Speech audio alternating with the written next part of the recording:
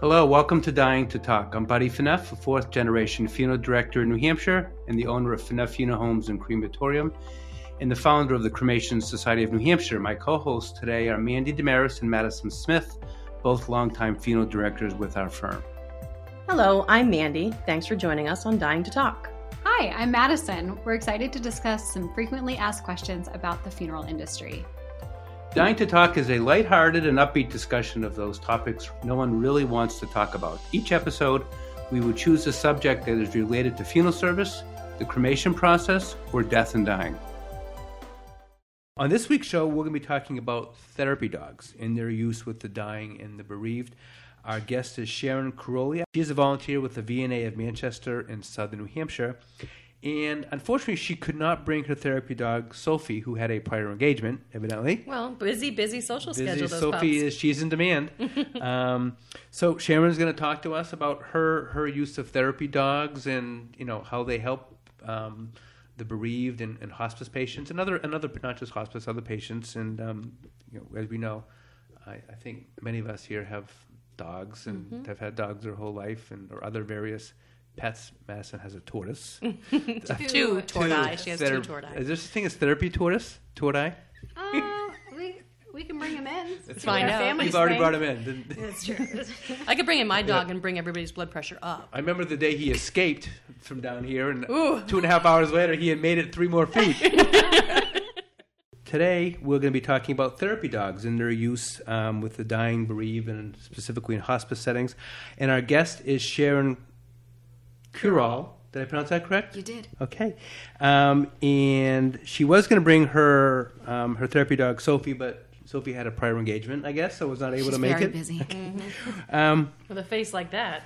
Hi, Sharon. Good morning. Good morning. Welcome to Dying to Talk. Thanks for coming. Thank you. So how did you get into... Now, you do this as volunteer.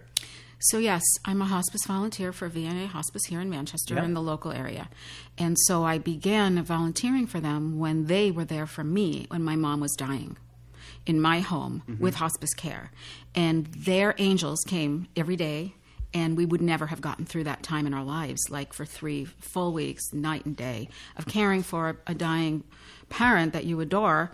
And without them, I knew one day when I could, I would repay the favor and somehow give back to hospice. So we've had a couple shows we've talked about. We've had a number of hospice directors here. We actually had your quote unquote boss, Susan Jutras, who's the director of So we talked about hospice and volunteering and important, but hospice and therapy dogs is something. How did you make the jump from I want to be a hospice volunteer to hey, I want to have my dog involved with therapy and...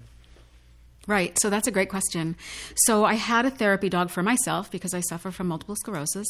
And for certain various pieces of that disease, it's nice for a patient to have this. And so I also am a Reiki master. And Reiki is a healing energy, therapeutic touch, sort of. So I also do that for hospice. So I thought, well, I'll start off with doing Reiki for patients and see if I can bring some calm and clarity to the patients and maybe even the relatives who are visiting. And then I thought, I bet Sophie would be useful. I know she's useful in my home situation. So I just read everything I can. And we're going back 11 years when the guidelines weren't too strict. I read everything I could get my hands on about training a dog to be a therapy dog. What does it take? What kind of temperament? Obviously, it has to be a very tested and tried and true temperament that this pet has to have, and it doesn't have to be a dog. So I did all of the training, and I realized she had the perfect temperament. She's hypoallergenic. No one will sneeze. There's no shedding. Took her to the veterinarian, asked the veterinarian his opinion. Do you think this dog would be good in a setting such as a hospice setting? He said, absolutely, I'll sign off on it. Presented the documentation to, it was Linda at the time at hospice. The volunteer coordinator. And that's right. And so that took off. So you have to have a veterinarian's approval. You do. And you have to have a signed documentation on all of the immunizations, of course. Right. And it has to be a temperament-tested dog. There's a dog, because I know my wife, and I'll get into this later on, one of our dogs was with therapy, but my wife actually brought the dog to a therapy class and get this little thing, and it gets to wear this little thing on the back. Did you have to go? I mean, is that still required now? Well, let's just say that back then I went online and ordered the vest. Okay. All right. So are they considered a service dog or a therapy dog? Well, Is it the same thing? it's not the same thing, but, everyone has their different judgmental ways of dealing with this. And, on the airlines, you can take an emotional support dog for free on your lap if it's, of the accurate size, with no documentation needed.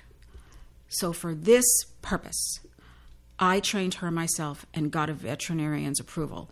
What would happen in the future would be up to Susan, and our volunteer coordinator would need to be contacted. Right. You mentioned that your dog is hypoallergenic. Is that a requirement to be a therapy dog?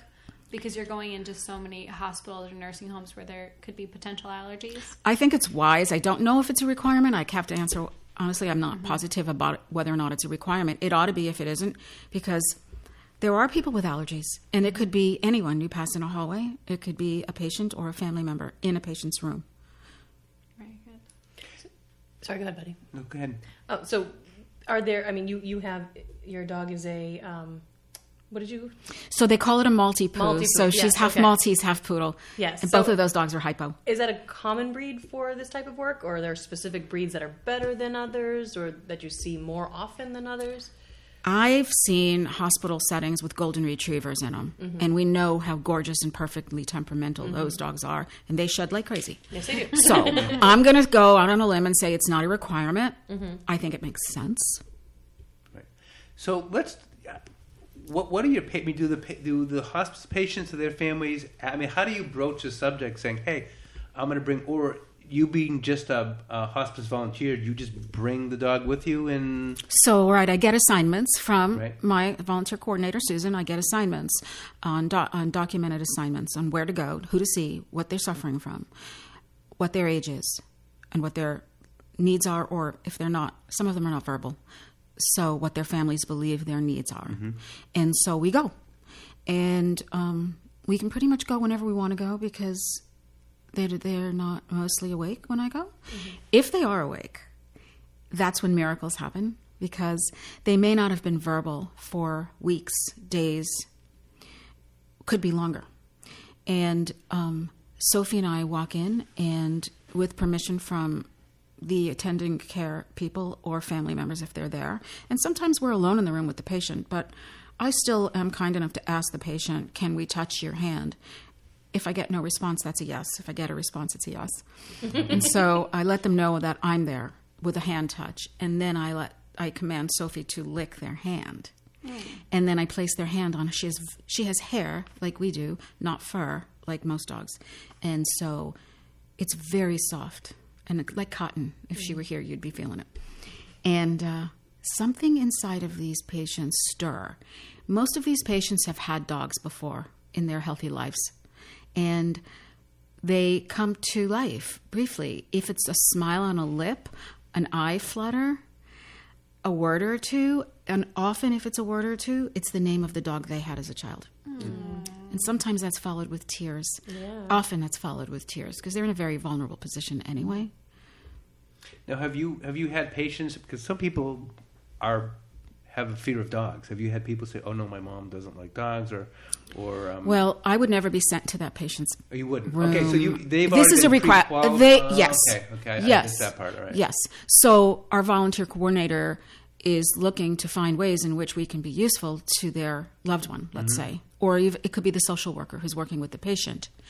And how can we be useful to the patient? Is the patient going through a major anxiety, severe depression, not eating, comatose, or the family? It affects everybody. Oh, sure. A really cute puppy is a big deal. Oh, absolutely. Especially in a situation that's sad. Are patients and families, patients who are able, and families able to go beyond just kind of the petting and touching? Can they play with the dog, fetch, tug of war, that kind of stuff? So I bring treats with me, little tiny cut up pieces of vegetables that she likes, and I bring them in a little Ziploc bag. And if the patient is up to it, I will ask the patient if they'd like to feed Sophie. And they always say yes. And so I place the little tiny piece of carrot or pepper in their hand and tell Sophie it's all right for her to gently lick a piece off and chew it They love it. And they'll just keep doing it and ask for more. And Sophie, by the way, weighs 145 pounds, this little Maltese. Okay, let's go with 7. 7 pounds. 7 pounds of love. Adorable. Now, is this mostly done at the patient, the family's home? Is it done at a nursing home? I know hospice can take place in. Can you, if a patient is under hospice care at a hospital, can you bring the dog into? I mean, there's some. Yeah, I know. I have gone to homes. I have gone to nursing homes. I have gone to hospitals because once you put that vest on, Yeah. You can go anywhere. Yeah. all bets off. And I'm sure if you go through a hospital nursing home, it must take you forever to get to the patient's room. You know, because everyone's stopping the dog. Everyone, and I have a badge, and I have a dog, and honestly, the truth is, when I go to a nursing home, if we're talking about 100 patients, perhaps, depending on the wing I'm in, and sometimes I'm assigned to see 6 patients in one day, and let's say 4 of them are fast asleep, and there's nothing I can do to change that, so that's done. So I find 2 that are willing and able to communicate, and we do that. And then I stop by the nurse's desk and I say, I'm here, Sophie's here, we have energy, send me around. Where can I go? Use me. I can bring joy to any person here, and they send me everywhere. So unlike a therapy dog, if somebody were to stop you in the hall, you would be fine with them just randomly petting her? Well, they ask first, and I'm there for a reason. And Sophie knows when I put the vest on and we head over there, she knows it's time for to go to work. She takes it very seriously. She becomes a different kind of animal when I put the vest on her. And I tell her it's time to go to work. What does her vest say? Therapy dog. Therapy dog, okay. Adorable. It says adorable. And there's that. Yes. And there's that. Yeah.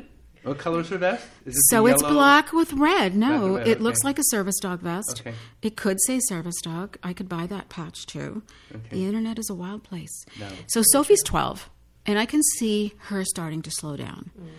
And so almost 2 years ago, I got another one because I felt that I didn't ever want to stop doing this for hospice, and I knew that the new one would learn from Sophie, and they could learn from each other. Sophie could perk up a little from the baby, and the baby could learn from Sophie.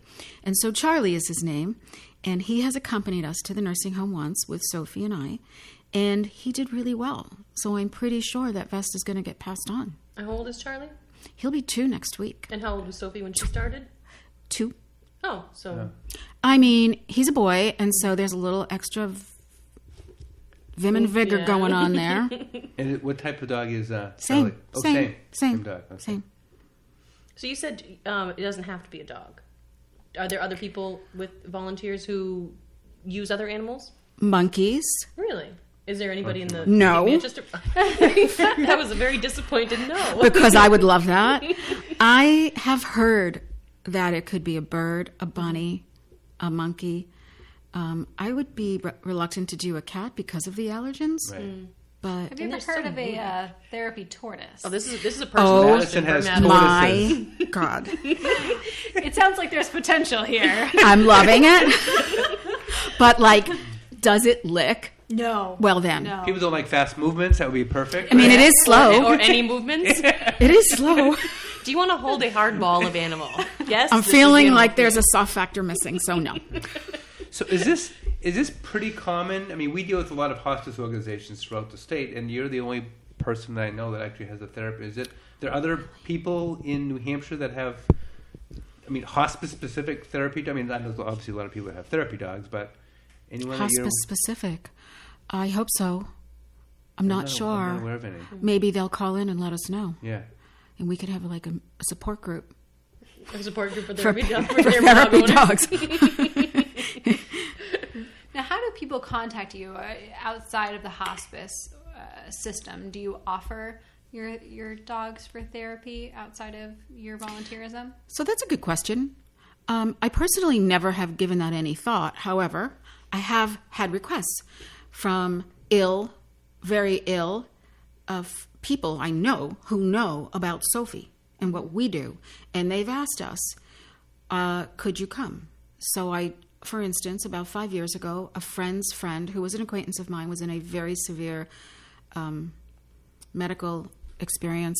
I wouldn't call it an accident, and she was in ICU at the Elliott, really, really, really ill, coma. And my friend said, "We're pulling for her. Do you think you could help? Would you bring Sophie?" I said, "Sure. Yeah, this is a dog lover. and we felt it would make a difference. And I did, and they let me in. She was in ICU, like in the ER ICU, in the scary part. And we went in, and I just let Sophie lick her hand, IV and everything. And I let her fingers touch Sophie's hair. And she did improve, and now she's just wonderful. Exercises every day, and she's very healed. And she knows, and she's grateful. That's wonderful. I would Yeah. totally go. But I mean, I'm not going to, market it. Right. Right. You do this as a volunteer. Obviously, you can't spend 50 hours a week doing Right. That's true. But my father-in-law was dying recently in Louisiana. Well, a year and a half now. And my husband said we should go, but we must bring Sophie. Of course we should, and of course we will. And we did. We spent 7 days in his room with Sophie on his bed every minute of every day. And he loved he knew she was there, and she kissed him, and she was quiet when she needed to be quiet. She knows. There's just an instinct that she has, that she needs to have to do this job. So once that vest goes on, she knows it's... She knows. And even though we were in my in-laws' home, we kept the vest on when she was near him, so she would get it. Mm-hmm. Have you ever had a bad experience? The therapy, I mean, the dog bite, some sort of freakish reaction, someone just pathological fear of dogs, not realizing what was going on, or... No. That's good. I'm really Awesome. lucky. Yeah. I've never had a negative experience. They're thrilled to pieces when I walk through the door. They jump up from their desk, the receptionist. Oh my God, look who's here, everyone. Gather around. I think even if you don't like dogs, when you see an adorable little She dog, is you a can't help teddy but go, bear. "Aw," you know? Yeah. And, I think that there's a physical effect, too. There's a blood pressure that goes down. There's a pulse rate that goes down. It does affect the physicality of a patient and a grieving family. If the family's nearby, they want to hold her. Yeah. And as long as I stay nearby, she'll allow that. I cannot leave the room. It's not just therapy for the patient, the patient's families as Absolutely. well. If they're there, Yeah. absolutely. Right. Yes. Can you share maybe one of your more touching stories? Maybe just a moment that really hit you in the feels. Yes, I can. It wasn't that long ago, actually, and it was the time I brought Charlie, too. I brought a little friend of mine. She's 18. Her name is Talia, and she loves my dogs, and she was just becoming an LNA. And she asked, could I come along? Could I come along? I said, of course. I have 2 dogs. I need 2 people. So we went, and we had 6 patients to see, and the first 4 were asleep, and the 5th one went well, but it was brief, and this person was very tired, grateful, but just eyes shut. So the last person was a gentleman, and the social worker was in that patient's room when we arrived. We said, we can come back. He said, no, I'd like to see the interaction. Please stay. So we stayed, and little did I know that the gentleman patient's 100th birthday was the very next day. And he was, in a memory deficit unit. And he loved Sophie. Sophie loved him. All of the things we normally do happened. And then before we knew it, he broke down in tears. And he really fell apart and started to talk about the dogs he had when he was a young boy and tell us their names and how sad he was when they left and how it was the worst day of his life. Because of his physical condition and his mental condition, he might have been a little bit overwhelmed. I asked the social worker, should we go? Because he's getting really upset. And the social worker said to me, no, actually, this is what we want. Please stay. Let it happen. This needs to happen. He's passing through this world on to the next. Let this come out of his soul today. So we just let him do it. And he just talked and cried and talked and cried. And she just loved it and lapped his face, and he giggled and he cried. Mm-hmm. And then I thought, we've all had enough. They keep it very warm there. Mm-hmm. So we left, and I did find out he passed the very next day. Oh, wow. So, yes, that hit me, struck me, and I realized then how important this work is. Because where would he have ever gotten that out before he passed over? Right. Would he? I don't know. Huh. That's So powerful. he did, but he did. Right, it was. Now, you mentioned a couple of times about your dog licking. I have I promise you, two ladies, I would not ask this question. Oh my God! So my wife had a Boston. doing it. We still have. We have a Boston Terrier, and she actually used to be a hospice nurse, and she was one of our kids had graduated from high school, so we had some free time for college, and so she trained Crosby to be a therapy dog, and actually did a course and got I shouldn't say legit, got the vest, and he was all excited. I think she actually had a party for him too with the neighborhood dog. Of course she did. With the thing, and presents and everything. So she brought him she called the VA. She brought him to the VA, and went through all the through the patients and the nursing home at the VA. Yeah. And Crosby's a big licker. And after going there for a week or so, she got called by the head social worker and said, "I'm sorry, your dog licks too much. You can't bring him back here anymore." Well, that's cute. Now, Sophie's a big licker too, but you're talking about ill patients. They were nursing home. I mean, the VNA, I don't know. I got to be honest. I don't know if it was because at the time the VA still had a regular hospital. Hospice. This was mostly through the VA hospice. Oh, it was. I'm sorry, the VA nursing home. The nursing home. Yeah. So I don't know. Crosby was just asked to. Does it matter if a puppy licks a dying patient's hand? Does it? I mean, if they're already. Yeah. These were not. These are just regular nursing home patients. And I think there's a difference. I'm not a nurse. Okay. I just thought that was sort of curious where your dog got kicked out of volunteering. Kicked out of but volunteering. I would, if anyone would fail, it would be Charlie, and we'll just have to see how that goes.